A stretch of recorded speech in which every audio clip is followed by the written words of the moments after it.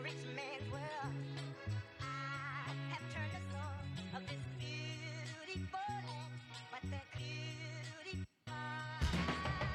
a rich man's world. Welcome to another conversation with My Future Skills, the podcast where we talk with interesting people about what skills we have and what skills we need to have to be present in the future. In this episode, I talked to Sharon Leigh. Sharon is a neurodivergent behavioral scientist, a yes and expert, an instructional designer, experimental learning coach, an emergent core story facilitator, and a startup core culture coach. Sharon has been living in Europe for almost 26 years as an artist, consultant, and leadership coach. She dedicates herself to helping leaders, entrepreneurs, creatives, and other neurodivergent humans to tap into their full core potential. Her why? Well, she has two. A professional one, which is helping others create a life and business they don't need a vacation from, and a personal one, provoking Kitty's curiosity so that Kitty gives a shit. In this episode, we talk about the ingredients of the secret sauce to scaling and the closest thing to a magic pill that you will probably encounter. We talk about experimenting and asking the right questions, about emotional intelligence, and also about staying dissatisfied.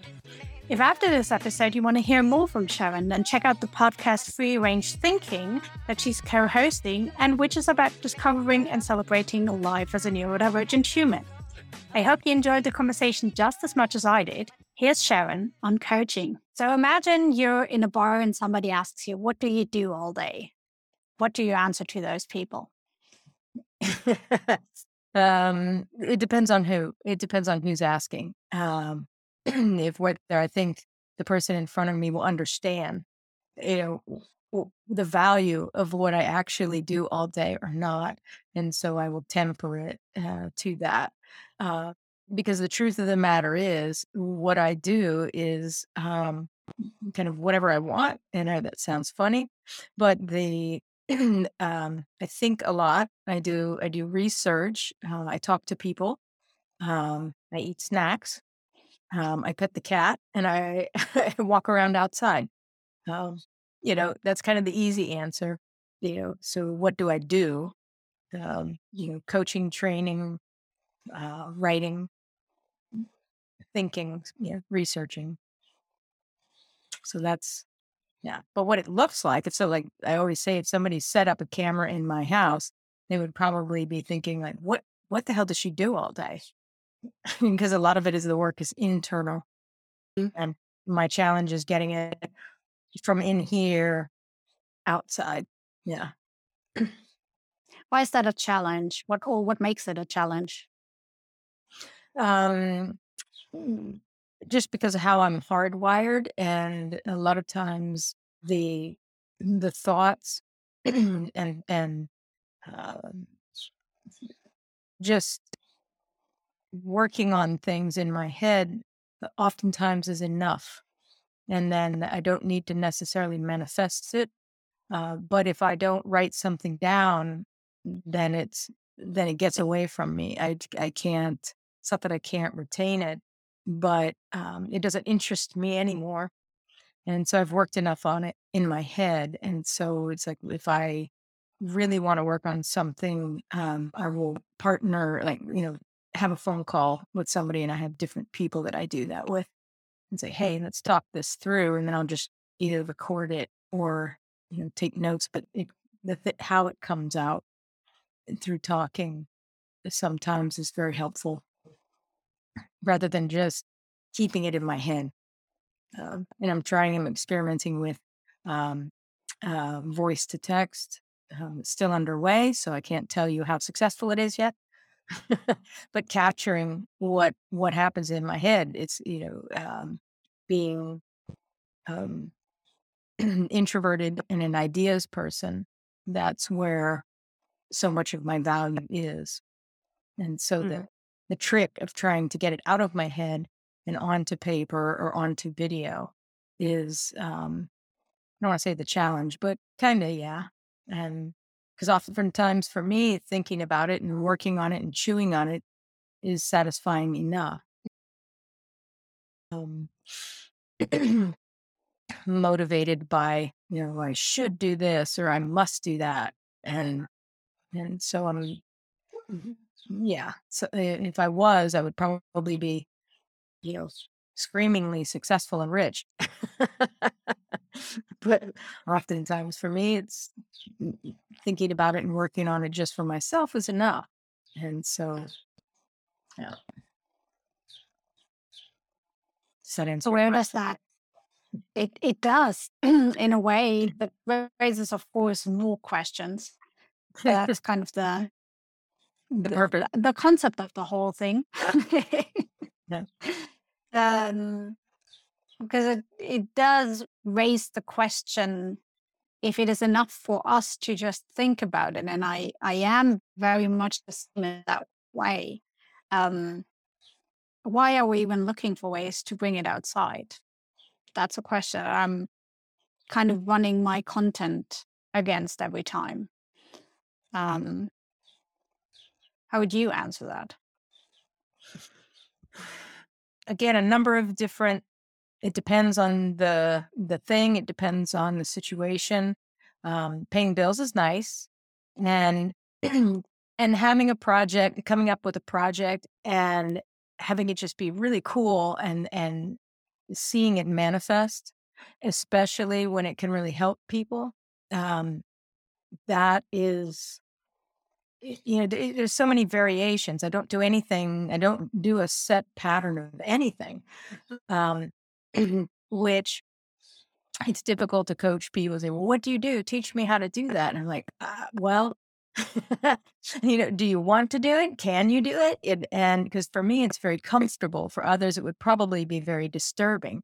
I don't know. But with the thing with the future skills or, future of work, I'm experimenting with and talking to a lot of people about, especially people who are neurodivergent and who work outside, the norms of 9 to 5. Because for me, it's like Monday through Friday doesn't mean anything, not at all. And the only reason that I don't work into the middle of the night is because my partner is like pretty much a 9 to 5 animal. And whereas my natural propensity would be to nap during the day, probably twice in a day, and then maybe go to bed early, but then wake up in the middle of the night and all inspired and creative. Because earlier in our lives, when she was on a contract, that's what I did. And so that's kind of my natural rhythm. And so how I live now is a little bit outside of my natural rhythm. And so 9 to 5, Monday through Friday is nothing to me. And so I'm always kind of curious how I can help others who are like me, who don't have that industrialized time clock way of living. How can we still function within the structure of society and have it be and thrive, and work for us and not disturb home life? Because people with kids, that would be very, very difficult to do. Sure. So how would you start figuring that out? Because a lot of people, they grow up in that 9 to 5 mindset because that's maybe how their parent structures that's how the school system structured their day. Then they go into a job and maybe that comes on top as well. And we see that changing a bit right now with all the trend towards remote working. It loosens it up a bit, but it also opens up a lot of questions with like, how do you structure your day when there's no 9 to 5 clockwise rail guards at the side? Exactly. And this is one of the good points of, the big shift with, globally, everybody having COVID, because everything was online. People are working from home, all of us. And then, except for of course, the essential workers. And, but it was shown that we really can do things in a different way. And so kind of how I have it in my head is the people that I, work with, they're all over the globe. So that way, my time really is fluid. And so that, but all of ours are. So it's who are we choosing to work with and for? And if we say 9 to 5 where? And then if I choose to have some days where I would work, regular business hours in Europe, regular business hours in the US, Australia, in Asia, different parts of Asia, what does that look like? And it can't be too haphazard because that you kind of need some kind of a rhythm. Maybe for me anyway, it can't be too chaotic, but for me, chaotic enough might be completely chaotic to somebody else.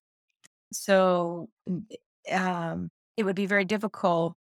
I mean, all I can speak about is my own and just switching it little by little or experimenting. But I have the luxury of experimenting because of how I have my life set up. If somebody were to ask me, and people do, how would I switch? And they're like, okay, well, do you switch it all immediately, or maybe experimenting is a better idea, with doing some clients at this time and clients over here at this time, that kind of thing. So that's the way I see it's possible to construct, our own personal time zones of working. Maybe that's the way to do it. But experiment. Want an answer, a canned, polished, packaged answer of how should I do it? I'm like, I don't know. What have you experimented with is always my first question. And generally that answer is, well, I haven't. They just want the answer to tell them how to do it. Like, but you have to experiment because how would you know? This is how I do it, but it might not work for you. And making it that fixed answer, or packing the answer in that nice little box and package and hand it over is also kind of counterintuitive to the idea of self-managing. Exactly. When we give them the freedom to say, like, no, you can kind of experiment or kind of figure out your own system so you work best for how you want to work and how you need to work, than asking for the nicely packaged description on how to do it. It's like basically just exchanging one system with another, which goes against the idea of self-managing in a lot of ways. Mm-hmm. Yeah.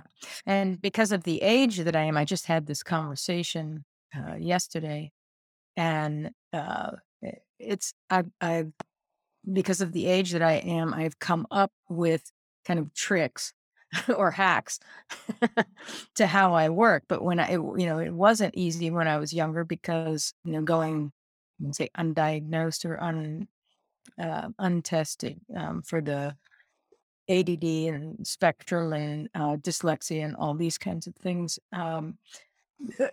You know, I just had to figure out my own systems. And growing up with a single mother, she just didn't, number one, they didn't know about things like that when I was young. And so she didn't know, it didn't occur to her, so it didn't occur to the school systems, the people in the schools, it was just kind of outside of the detection, especially for girls.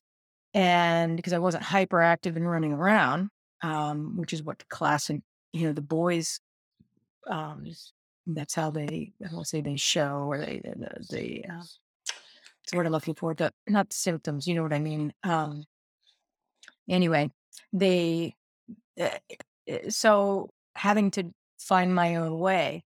And so it's not necessarily some of the tips and tricks that I have aren't necessarily the best ways to do it, but they work for me. So what would you say, because you mentioned it again, that your way might not work for everybody. So the experimenting with yourself and your boundaries and your preferences, all of that stuff. So what would you say, how should a good experiment look like? Good question. All right.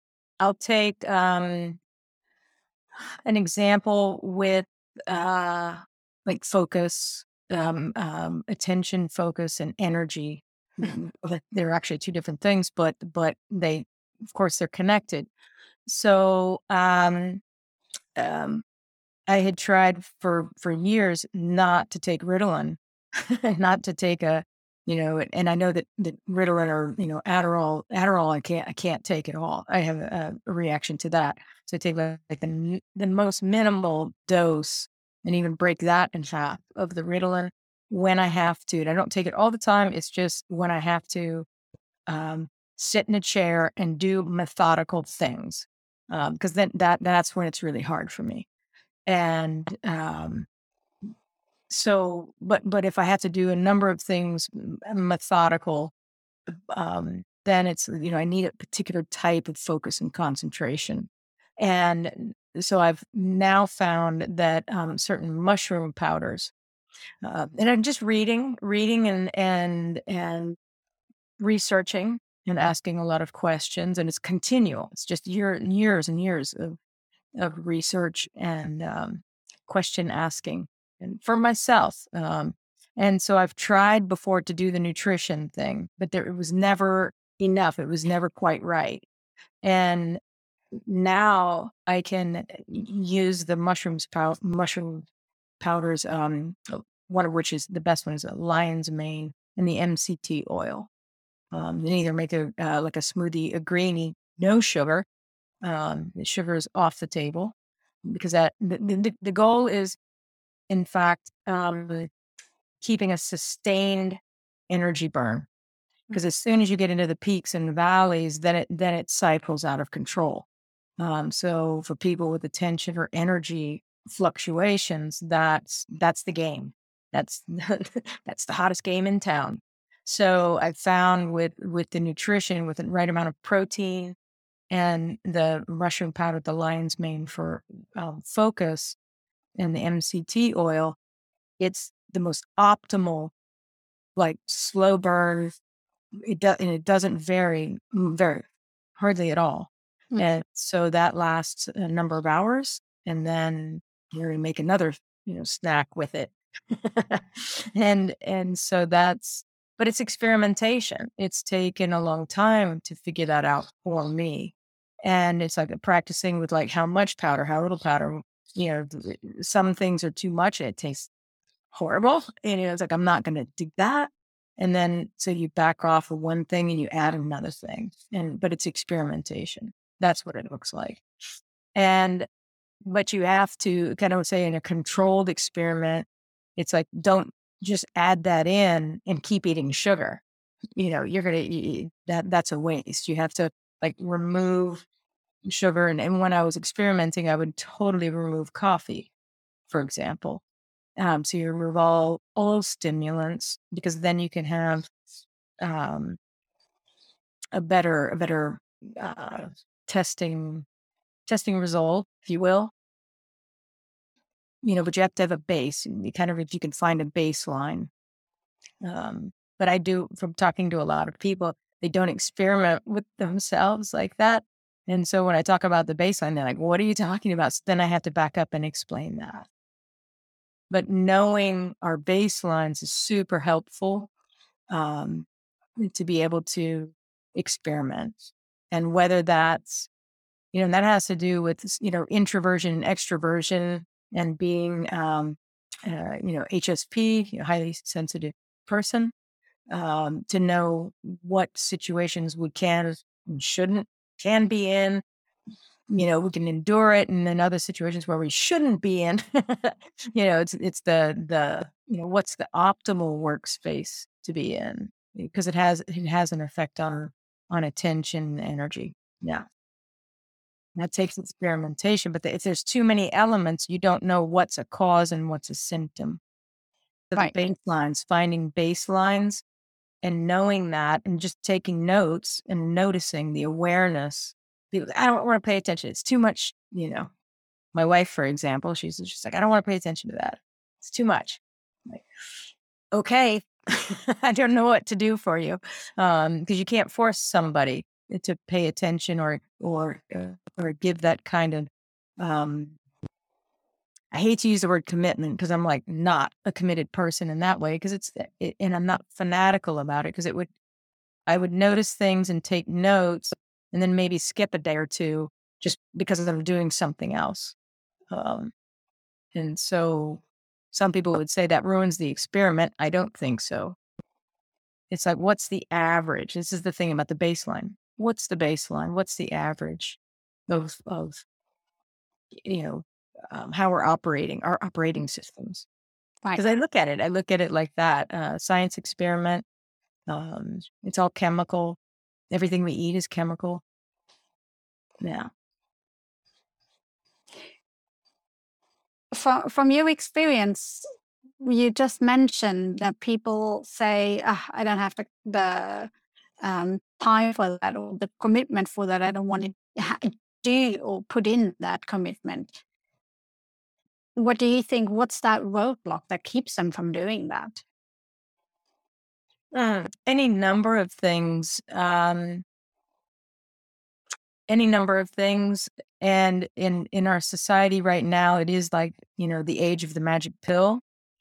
And of course, when I was younger, it was like, but no, you have to. And I would, I would try and help them. And now I just don't. I was like, okay, I can help you, but I'm not going to chase you. I don't know what else to say. It's like the answers are there, but I'm not going to be the one cramming, it's not a magic pill. That's the thing. And so to find the optimal, to work to find the optimal situation, it takes work, and it takes patience with self. And I think that right there is, I don't want to say a roadblock, but I see a lot of people get tripped up on that. They're not patient with themselves, with the experimenting, and what their expectations of self are unrealistic, let's say, because they say, I want to change and I want to change overnight. And that's unrealistic. That's unrealistic. So, that's when I'm coaching people, say, okay, what are your expectations, and help them like set reasonable expectations, whether it's the, finding a good way to have an energy flow, free thoughts flow. And that's also what we can see a bit in the working world right now. The expectation part that just jumped out to me because I have the feeling we set unrealistic expectations in a lot of different fields, not just for ourselves, not just for bettering ourselves, quote unquote, whatever bettering means. And we set so high expectations in ourselves, in our work, in our appearance, in what we do and what we produce. And you also just said that we're lacking that patience, that sometimes things take time. So how do you, for me, that means figuring out the answer to the question, how do you maintain the energy, not just with yourselves, but in a whole project, for example, in basically everything we do? How do you maintain the energy and don't just quit at the first roadblock, at the first thing that might not go as planned? Give up on the first thing that comes up that might be a bit unpleasant. And you also said a thing about the society of the magic pill, expecting that quick fix, the quick solution.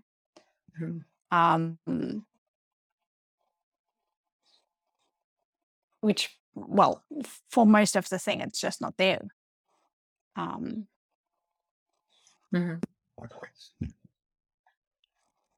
Well, first, let me touch on what you were saying about in a work situation. And all of this stuff, it starts with self. And so if we don't have patience for ourselves, it's very difficult to have patience with others.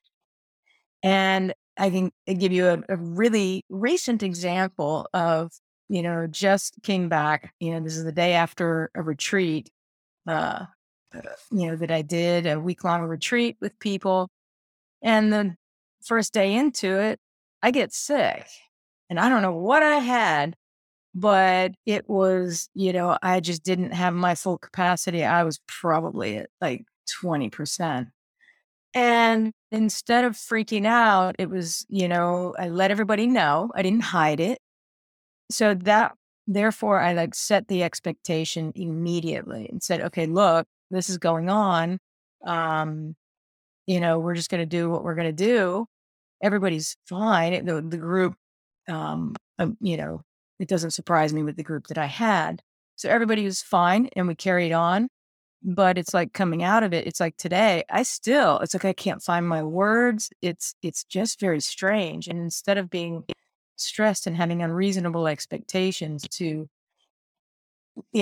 come up with the right word or come up with somebody I want to quote or a book it's like, it's not going to happen. And so, allowing ourselves to not be perfect but not just us, but other people. But it is difficult when you need to get things done and somebody's not necessarily at their best. It's like, but what happens is we don't communicate that. Communication is such a huge part of it. And so to allow that to happen, to in fact expect it to happen, because the false expectations of we're going into this project, it's going to be perfect, it's going to run like clockwork, nothing's going to go wrong. And I noticed that pretty much all projects, nobody talks about building in buffers, or they'll build in buffers of timelines, or if they do it, but not with people. No, I never see that. So not with themselves and not with other people. Right. So it's like, we need skills for that. And I think a lot about that. And there's a proven track record, I want to say, of so many projects reducing the slack that they have also in timelines, Right. or money budget wise, all of these things. And there's that book, Meltdown, which actually is all about how all these catastrophes out there came to be because we don't allow for slack. We're optimizing the slack out of everything. It's a fascinating read just to see how everything turns pear-shaped just because we have that fetish to optimize, squeezing everything out of it. Exactly. And so a lot of times people are like, wow, they're surprised and God, you pulled the thing up. You really did that. Yeah, how did you do that? And I'm like, planning, but I don't mean planning. When I say planning, they're assuming it's planning. And it's like, no. My planning is mostly the planning of the slack. That's my secret. That's the secret. And so how do you avoid, because I can imagine a lot of people hearing, I'm not just looking at the positive stuff, everything will go well. I will plan for the unexpected and the things that might go wrong. And I can, in the same moment, I can also see them kind of turning in a complete opposite direction and say like, okay, if that doesn't go right, this, and this will go wrong. So how do you prevent that from slipping off into the other direction? From them thinking like that? Right. Yeah. You can't. Bad news. You can't. In this era, the way that the industrialized, culture has been going on, this is the fallout from that. And so this is why I choose to work with the people that I work with, and the clients that I work with are the people who understand or have more of an awareness. I just have no interest working. But this is why I help, coach and train people who work for people like that and in projects like that. Me personally, I'm just kind of don't have an interest for it or a taste for it anymore. And so I choose not to. But I'm very good at helping people who do work in that situation. and how to take care of themselves because they're in a gray area where it's changing, but it's not there yet. And everybody in it has unreasonable expectations and old paradigms. And so it's like, how do you take care of yourself and a group with that going on? And it's like, it's very clear communication. It's, keeping a track record, setting really solid boundaries. There's a lot of it I could, go into, but it's tough. It's tough but it's changing. And this is the exciting part of it. If I was 30 or 20, I'd be like, yes, well, let's go. And now I'm like, let somebody else do that, and I'll help the people who are in it. What's the biggest or most exciting change that you see right now? Oof. The fact that people have, experienced the great pause during COVID. And so they understand that things can be different. And because before the pandemic, it's like, it can't be different. And they were set on it. So many people were set on that. And people who were very, not narrow, but it was more of a rigid thing of this is the way it is. It's always been that way. It always will be this way. The pandemic kind of busted that open and it opened the window or a door.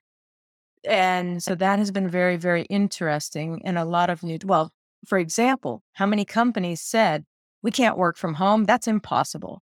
That will never happen.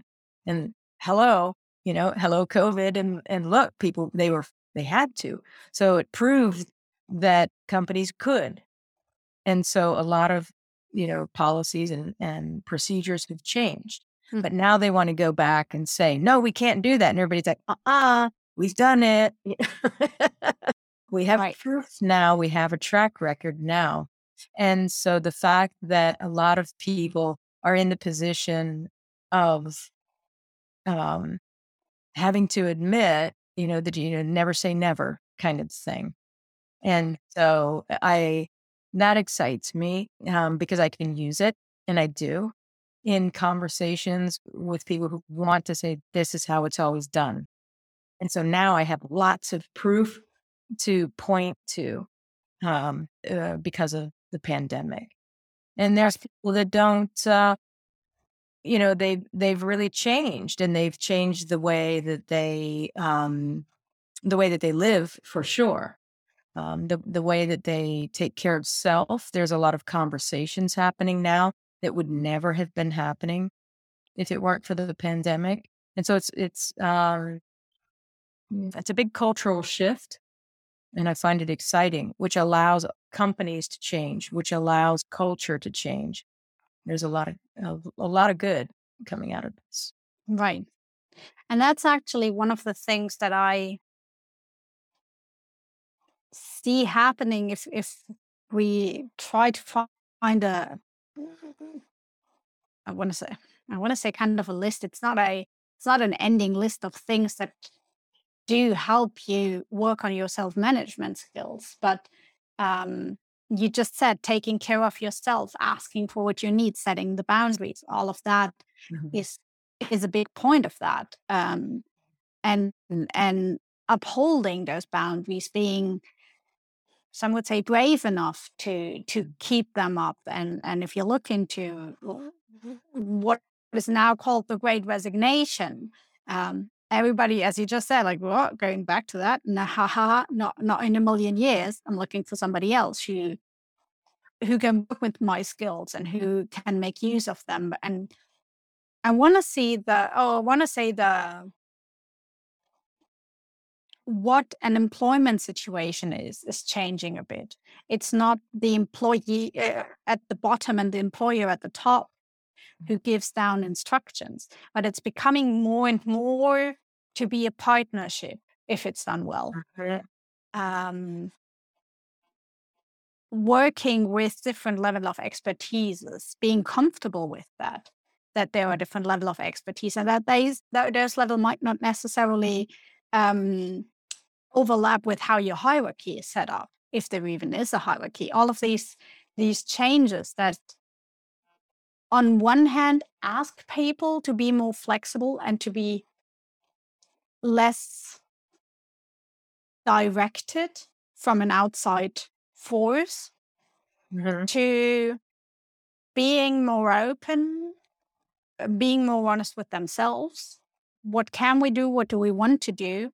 And that meeting employers that are open to figure out a way to make that work for the greater good of the company, if you want to say so.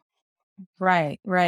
And there's going to be, a long period of not necessarily upheaval. That sounds a little bit too dramatic, but it's experimentation is what it is. That's actually the best word for it. But they say this is our new thing, but it's actually an experiment, especially if it's new. And but people are being asked to take more responsibility, but not in a. I mean, it was and still is in some places. Don't get me wrong, but it take on too many tasks and be responsible for things.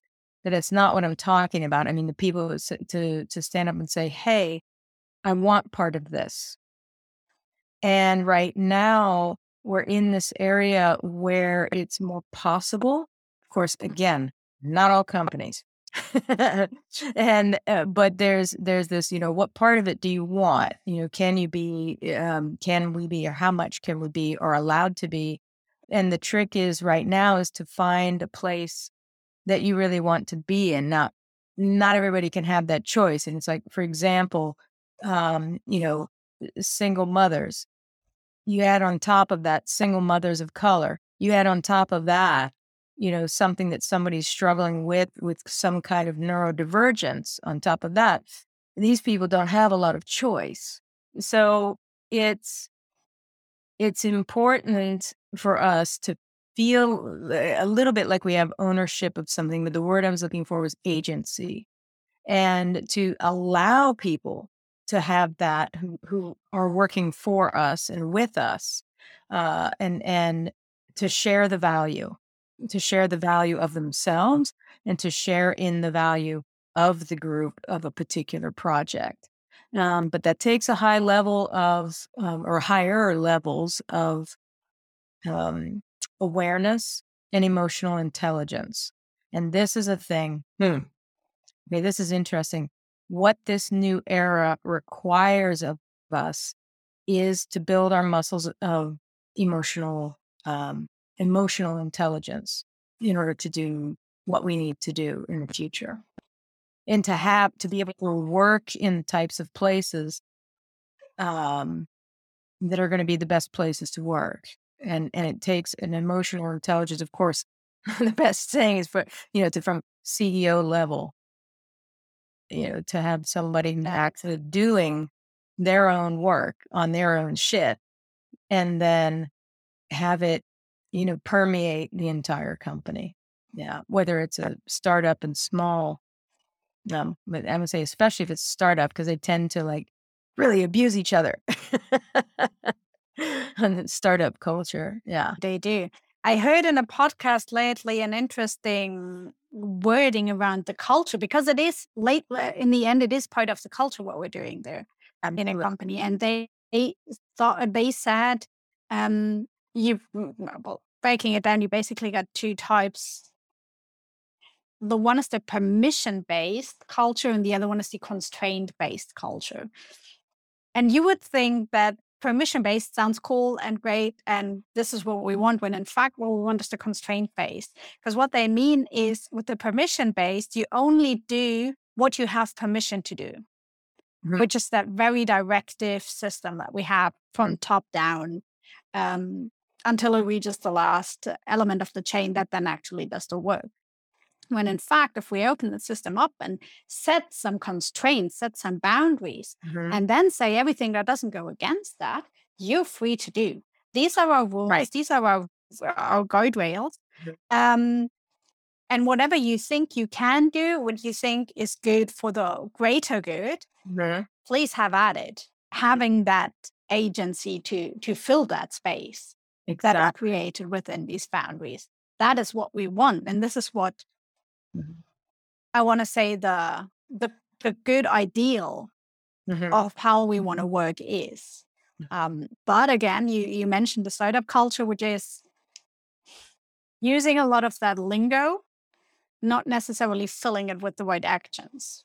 Exactly. And again, this is a thing that's going to take a while to just naturally, organically change. There is no overnight solution because of the industrialized culture that, education, family, country, you name it, especially when you have international groups and different people are at different levels of getting in or out of that, the paradigms. And so it's going to take a while and it's got to look messy before it kind of settles down. And, to have the agency, because in the beginning, people are so used to saying, well, that's not my job. So how long is it going to take people, to say, that's not my job, to be going, ugh, but they don't say it. And maybe they don't have a, ugh, but maybe they think it. That's not months. That's not weeks and months. That's years. And that's just one person. So, this again, allowing for the flux and the gap and the unsettledness of like, how do you build something around that as it's changing? Because we're in a big time of change right now. And so it's like, putting together groups and building projects with that in mind, that things are going to shift. Because as soon as they want to say, okay, it's this and done. Number one, humans aren't like that. But in this particular era, it's the sands are shifting, and which makes it exciting, but it also makes it difficult to predict stuff. But I like it because it's human behavior. So for me, that's solid. Humans are chaotic. So as long as you plan for that, you're fine. Yeah. Coming back to the startup lingo, because what making it open for all those different influences and all those different changes, but what seems counterintuitive to work with that is scaling. And we have that fixation on bigger, further, faster, and scale. Yeah. So, well, if I have to make it a question, it would be, first of all, should we even talk about scaling? And if so, how do we combine that? Should we even combine it? Should we find another word for it, another mindset for it? Or are we fine and we just need to change the parameters? What's your opinion on that? I think we should definitely ask the question, but it shouldn't just be the CEO asking the question and then imposing it on everybody in there. They should have a company-wide discussion and say, hey, we need to scale this thing. Now we have this element, this chaotic element. All you guys are changing. These people are working at home. So put it to the group. Use the hive mind. Everybody is so intelligent. And certainly you should be hiring intelligent people. So don't squander it, because all your answers are going to come from within this group. And I think there's going to be more and more of this where they're going to use their entire organization to find their answers. And this is where the gold is.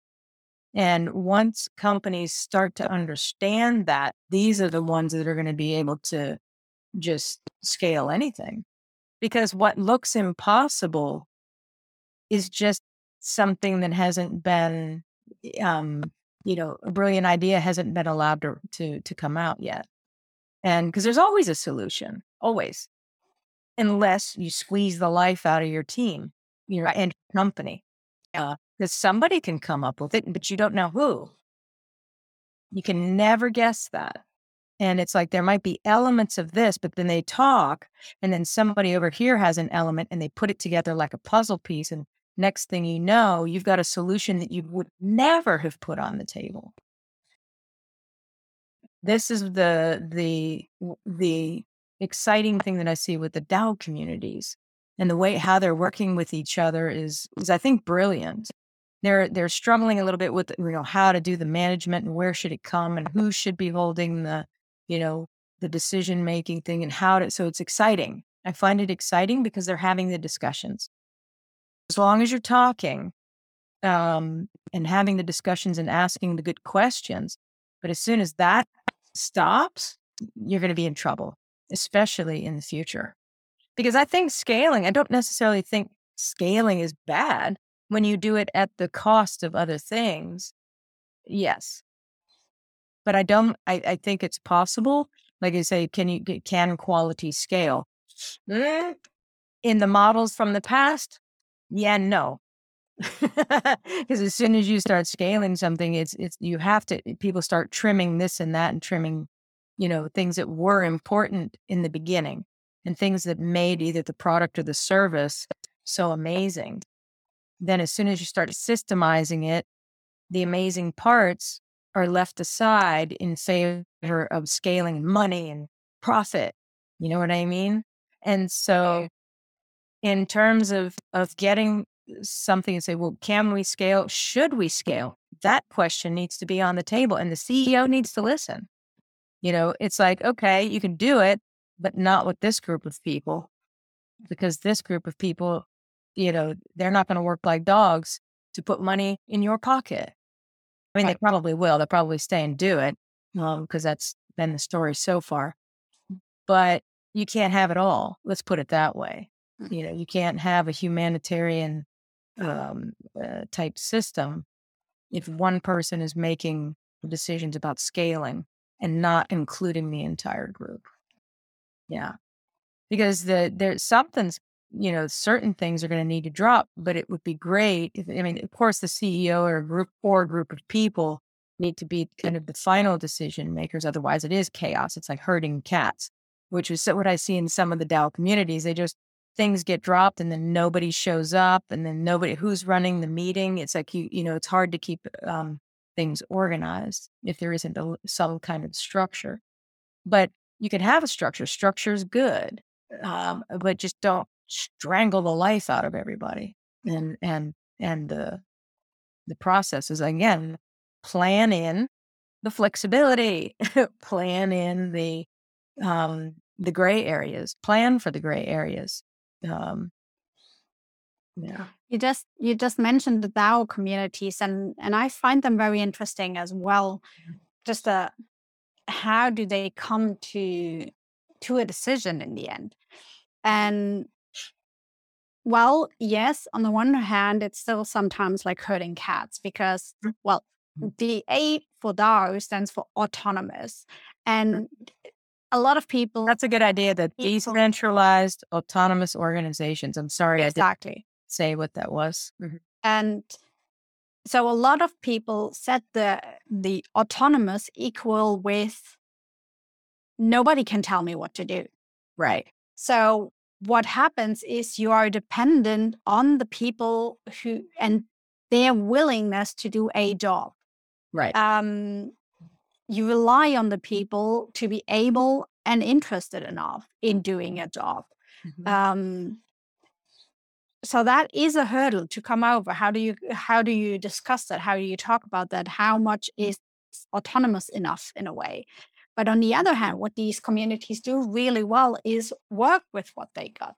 Certain amount of people who have the same vision, who have the same idea, who really buy into what it is that DAO represents.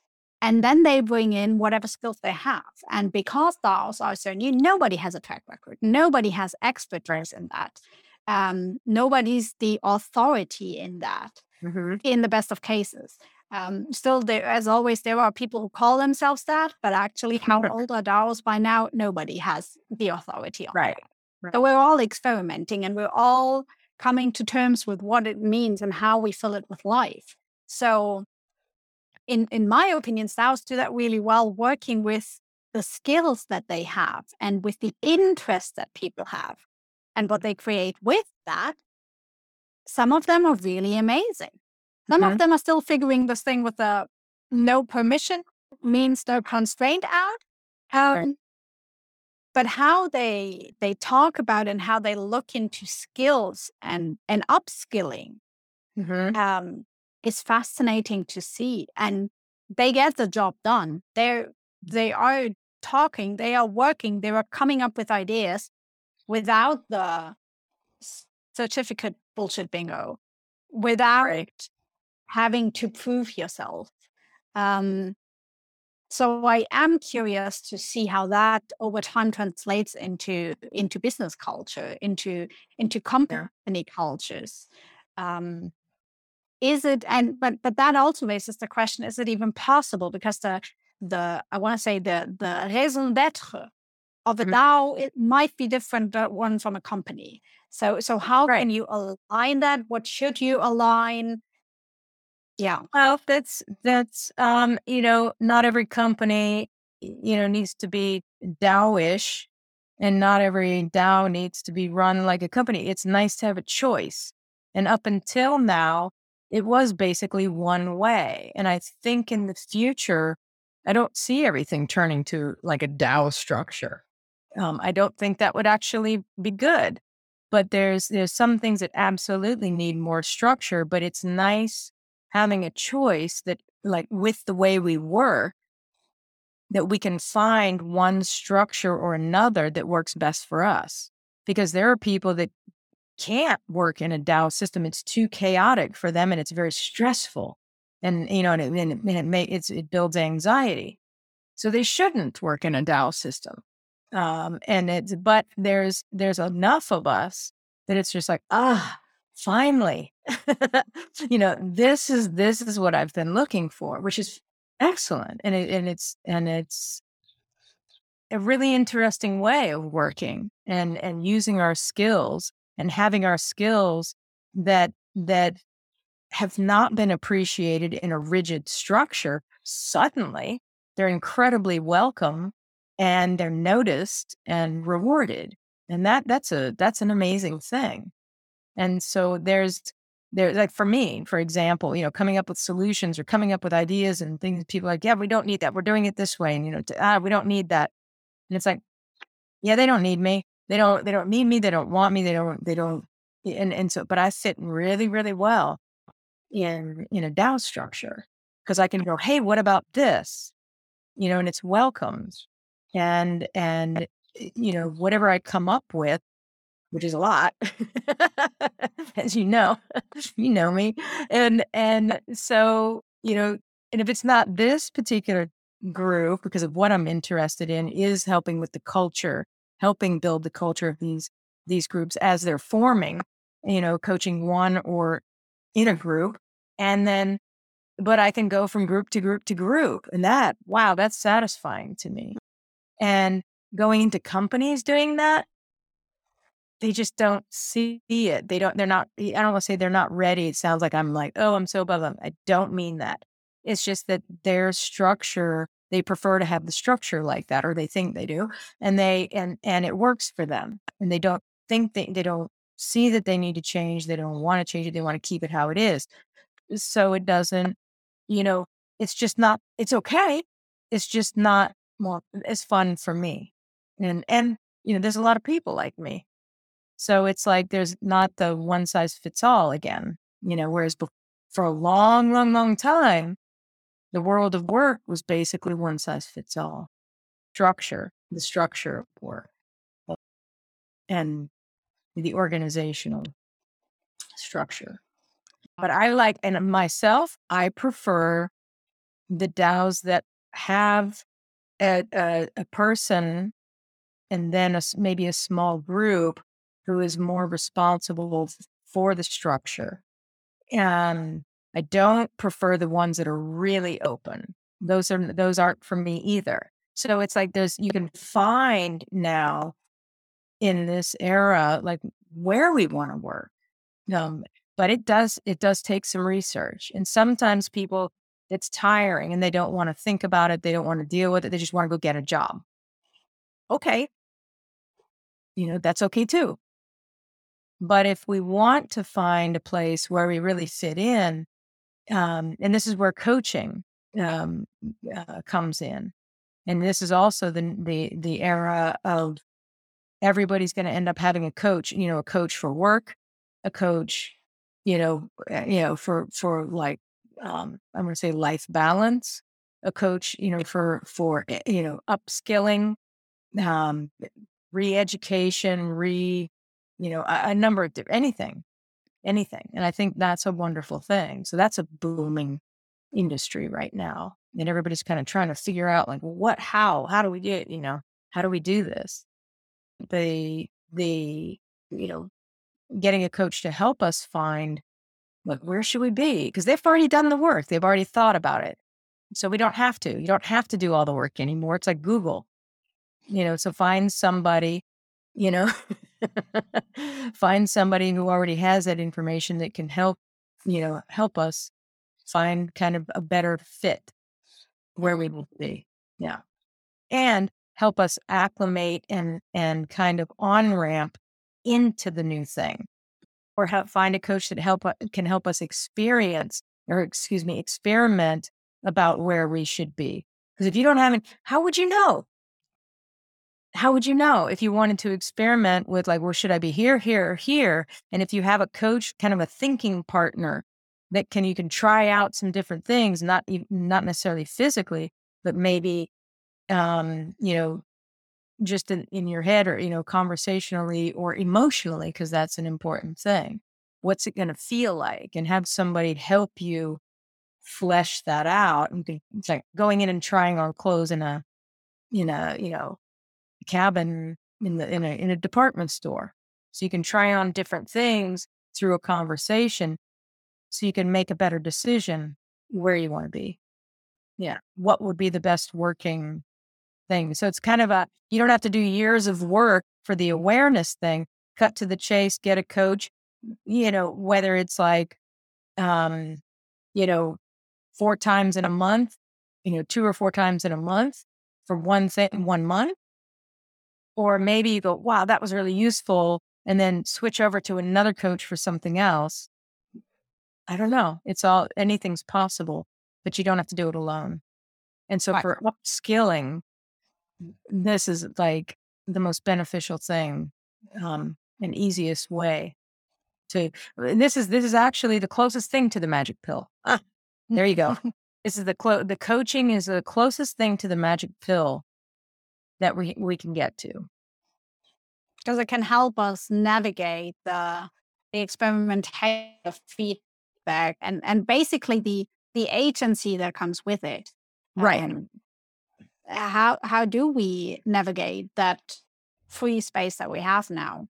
Right. Yeah, and we're kind of used to doing that alone because also how the business world operated until now never show that you're weak or. Well, and where does that come from? It comes from family, country, education system. Do it on your own. Don't ask for help. And there's a lot of shame around that as well.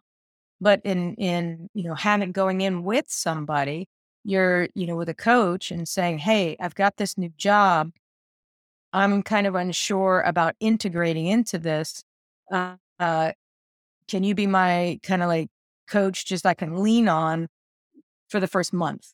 I mean, imagine if everybody did that. You would lower anxiety. It would lower, sure, it costs something, but there's every level of pricing as well.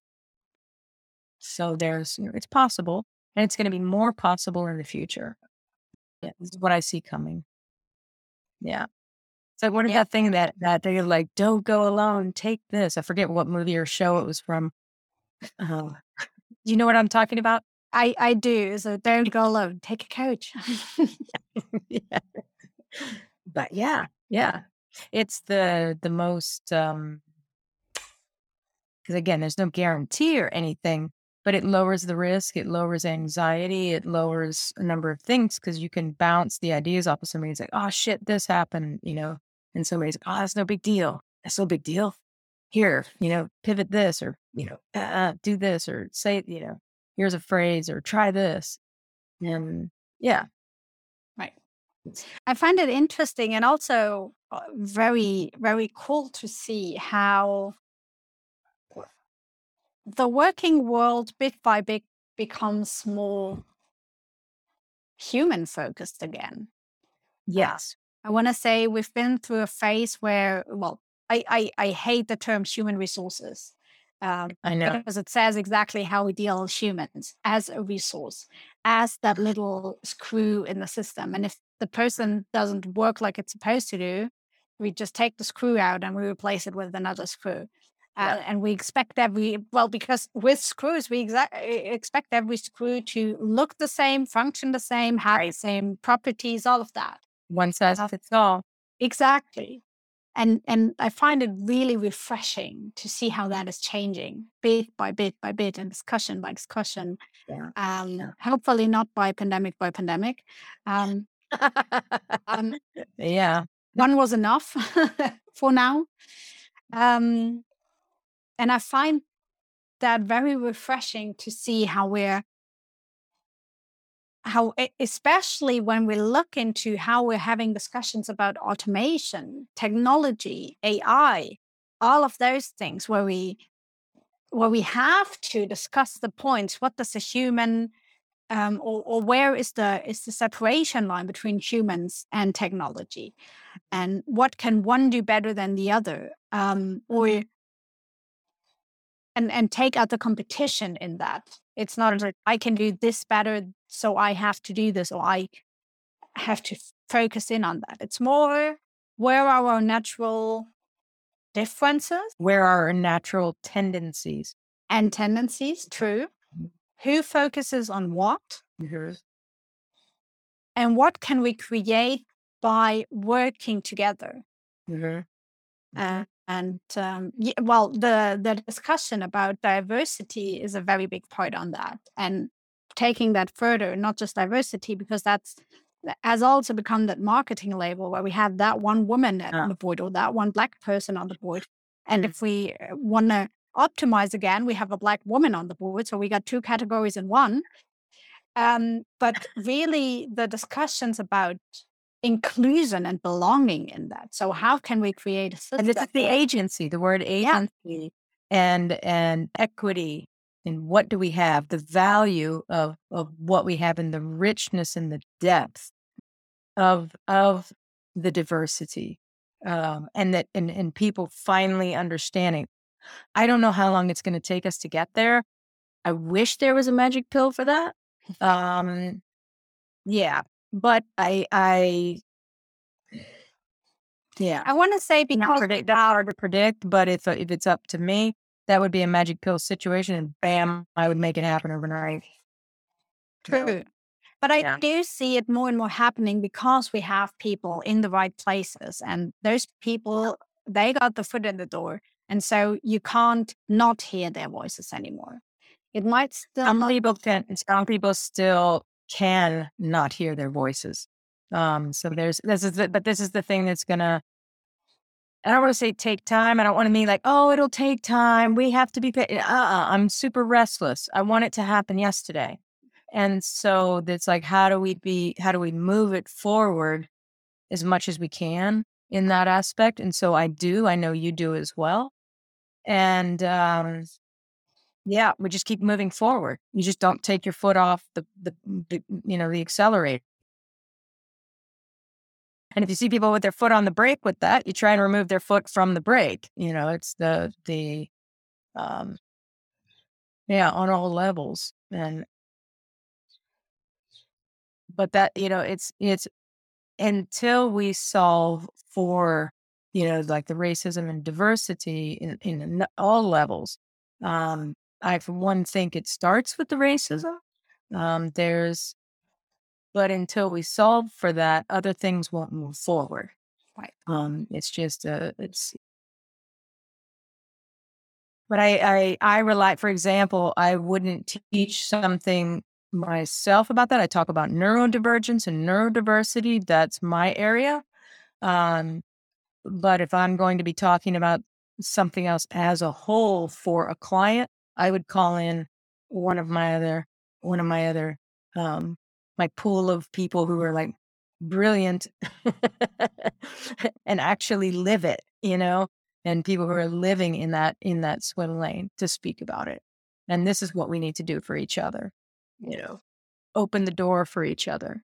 And, yeah, but this is the thing about the upskilling. We have to bring everybody with us. Yeah, with the agency and the valuation. We have to stop building those artificial boundaries. Well, my opinion, we have to start building those artificial boundaries that keep people out of it. Just because we think we see that skill part. Funnily enough, I feel like that pie that we need to separate between each other, when in fact, and that means in a consequence, when somebody else gets less skills, I get fewer skills, or at least I can monetize my skills. Yeah, the scarcity versus the plenty. Right. It's not a pie. No, it's not a pie. And also the skills I personally see as focusing on in that area are the wrong skills. At least the wrong skills to focus in on and make the fight about. What kind of skills can you describe the skills you're talking about in that context? So generally hard, or what we see hard skills, like take programming, for example. Now we're all talking about everybody has to learn this programming language or that programming language. But we can't open it up, because then that person takes away our job because they can do the same thing as we do. And suddenly it becomes a competition. When in fact, first of all, I don't think hard skills are anything to fight for. It's like, why would you? I don't understand the concept of it. And second of all, how we value skills is a lot hard skills over what we call soft skills. When I don't even like the term soft skills. They're not soft.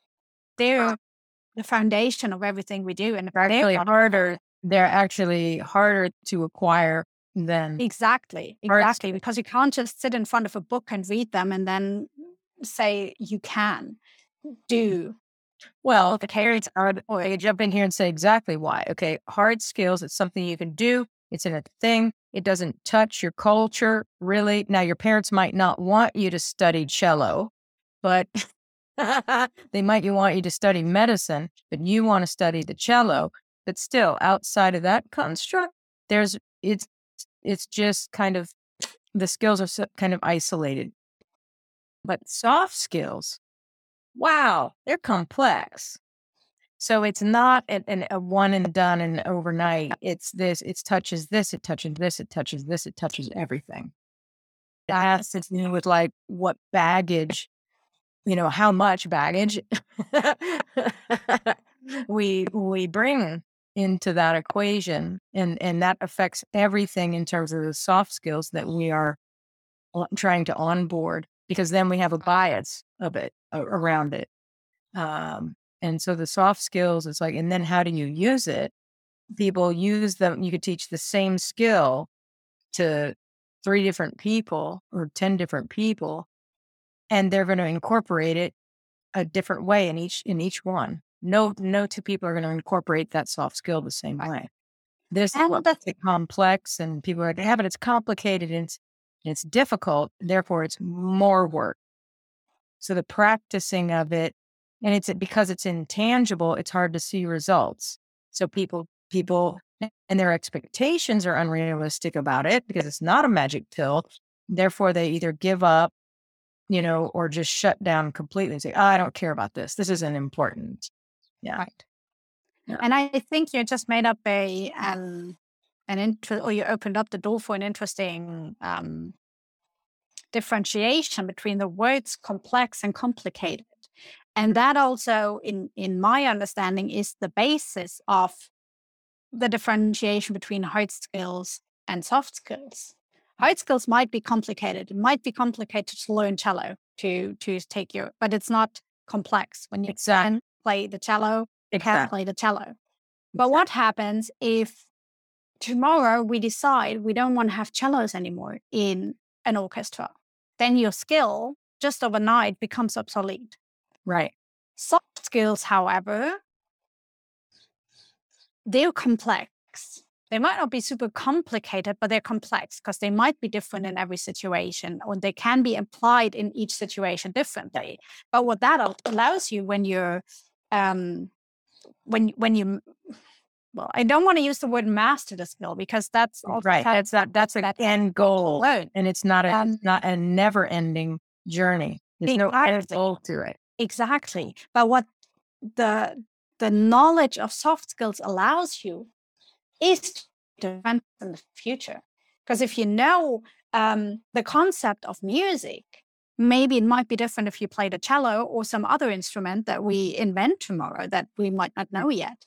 But you have the underlying foundation, and you can navigate that. And you don't have to fear what the future brings. You don't have to lose your sleep over, are you still relevant tomorrow? Can you still keep track of what's happening tomorrow?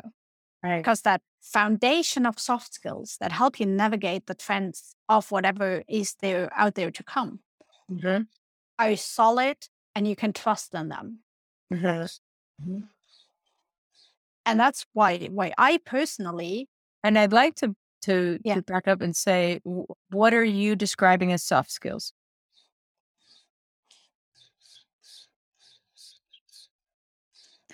So I would say in general, it's all the skills that help you navigate human interaction. Okay, name some. For example, communication skills. A lot of them that come under communication as well. Yeah. Or for example, empathy. All of those skills that help us deal with other human beings and navigate work between human beings, relationships with other beings, all of these things. Because basically, if you break it down, everything comes down to a human interaction. We wouldn't have technology if it weren't to facilitate human interaction. If we weren't, like, what humans built in their lifetimes, most of the time is for other human beings, good or bad, but to influence other human beings. Even if you look into the discussion about climate change right now, we're not talking about saving the planet for the planet's sake.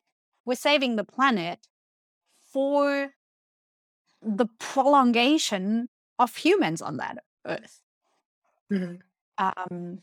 So we're always talking about human interaction. We're always talking about humans coming together, creating something, making something happen, having a relationship.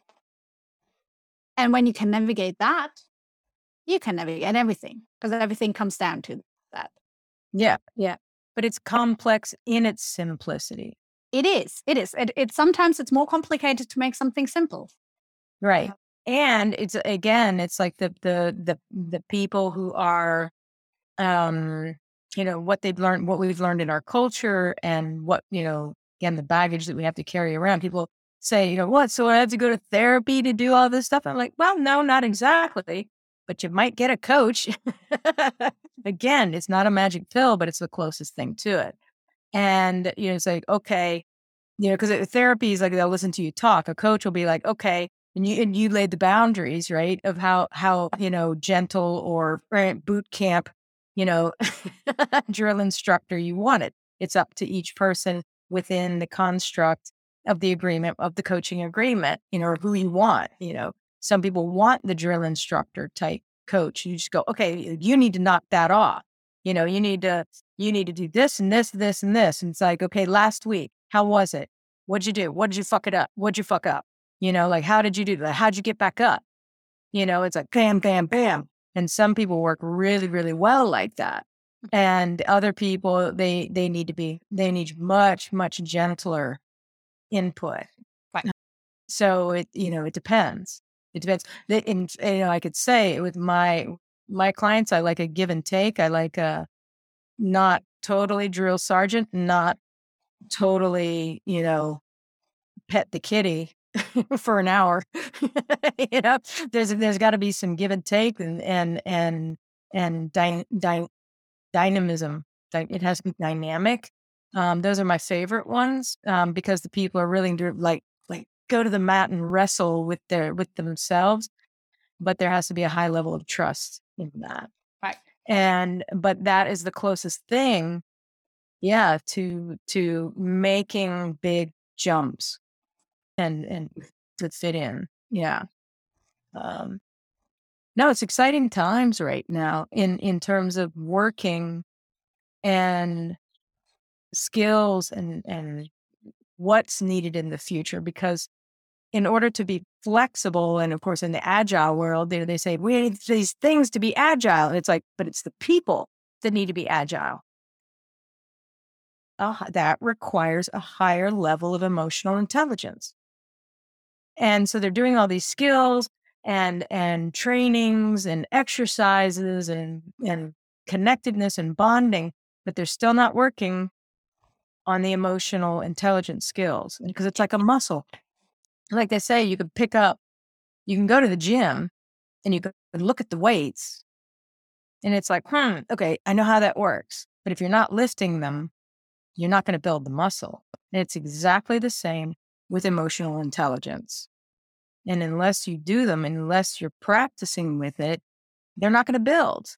You can do all the wishful thinking you want, and you're not going to build the muscles because it's a muscle. But the good news is that everybody can do it. And so in the future, this is what it's moving towards. And so more and more people will do it, and the companies will get healthier and healthier. Now, granted, some countries, they're going to be ahead of the ball game, but it's going to pull everybody else along with it. It's going to take generations for some countries, but it's going that direction. Yeah. That's, I think, the good news. That's my forecast. It could be totally wrong. Everything could turn to shit tomorrow. But I really don't think so. And I'm not a flowery optimist. If everything's going to be wonderful, I don't think like that. But I do see the needle moving. I do see the pendulum swinging in a good direction. It's not only going to swing there, it's going to swing back or go into shittiness. And it's like, when you look at what's happening in the United States, I just, you just like, what do you do with that? They're in a strange place with the pendulum swing. But there's a lot of really, really good people and forward thinkers that are operating outside of the toxicity, and you just have to keep moving forward. That's the only thing. But the skill level, of the emotional intelligence is rising, but that it just seems so extreme in comparison to what's going on that it feels like it's never going to get better right now. Yeah, we see the possibility, and so we become impatient, myself included. And I'm like, why do they keep doing this? It's hard to watch a lot of this, just everything. But I think as long as we're dissatisfied, it means we're helping to change it. If we weren't dissatisfied and just frustrated, and just it means we're accepting it.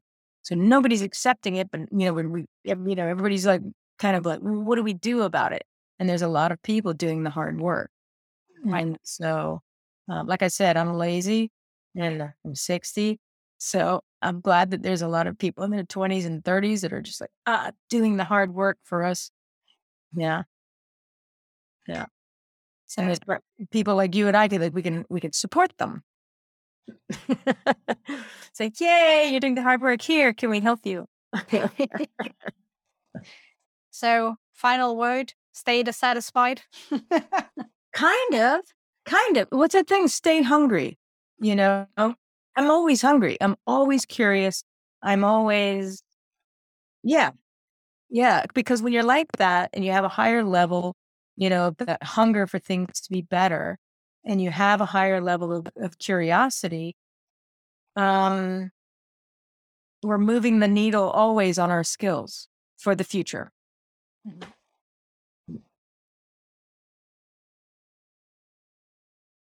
I think that's how it works. Because if we're satisfied, we're not going to try and move the needle on it. We're not going to be looking for something else. You just get complacent and disappointed. And that's an interesting thing, the difference between frustration and disappointment. And disappointment means it's like, okay, it is like it is. I'm just disappointed. But frustration means you're still invested in it. There's a separation with the disappointment, which sometimes you need to be, because being frustrated with something, sometimes you need to let that shit go and just be disappointed. But if we're working on something and we're frustrated with it, it's like, I almost got that right. Like practicing an instrument. You're frustrated. I can't get this piece. I want it to be perfect. I want it to sound like this. And so you practice and you practice. And either you give up in disappointment or like, that's the wrong piece of music.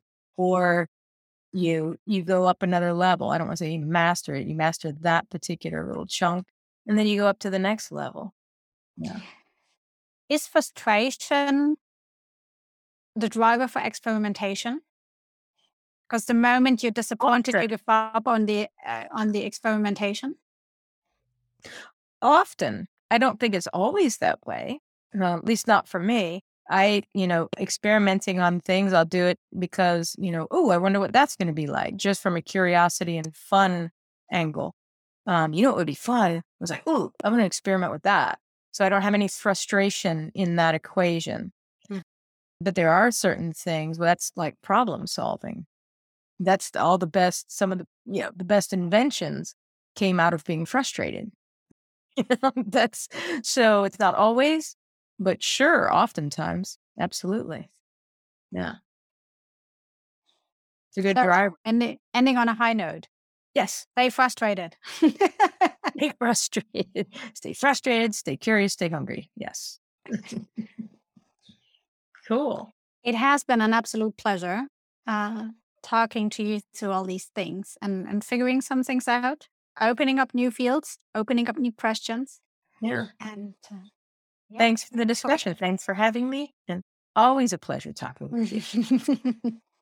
Maybe sometime soon again. Yeah. See you around the coffee machine. Exactly. Bye. Bye. Thanks for being a part of this conversation with My Future Skills. The show is hosted and produced by me, Saskia Listlin. Music for the show is by Music Unlimited.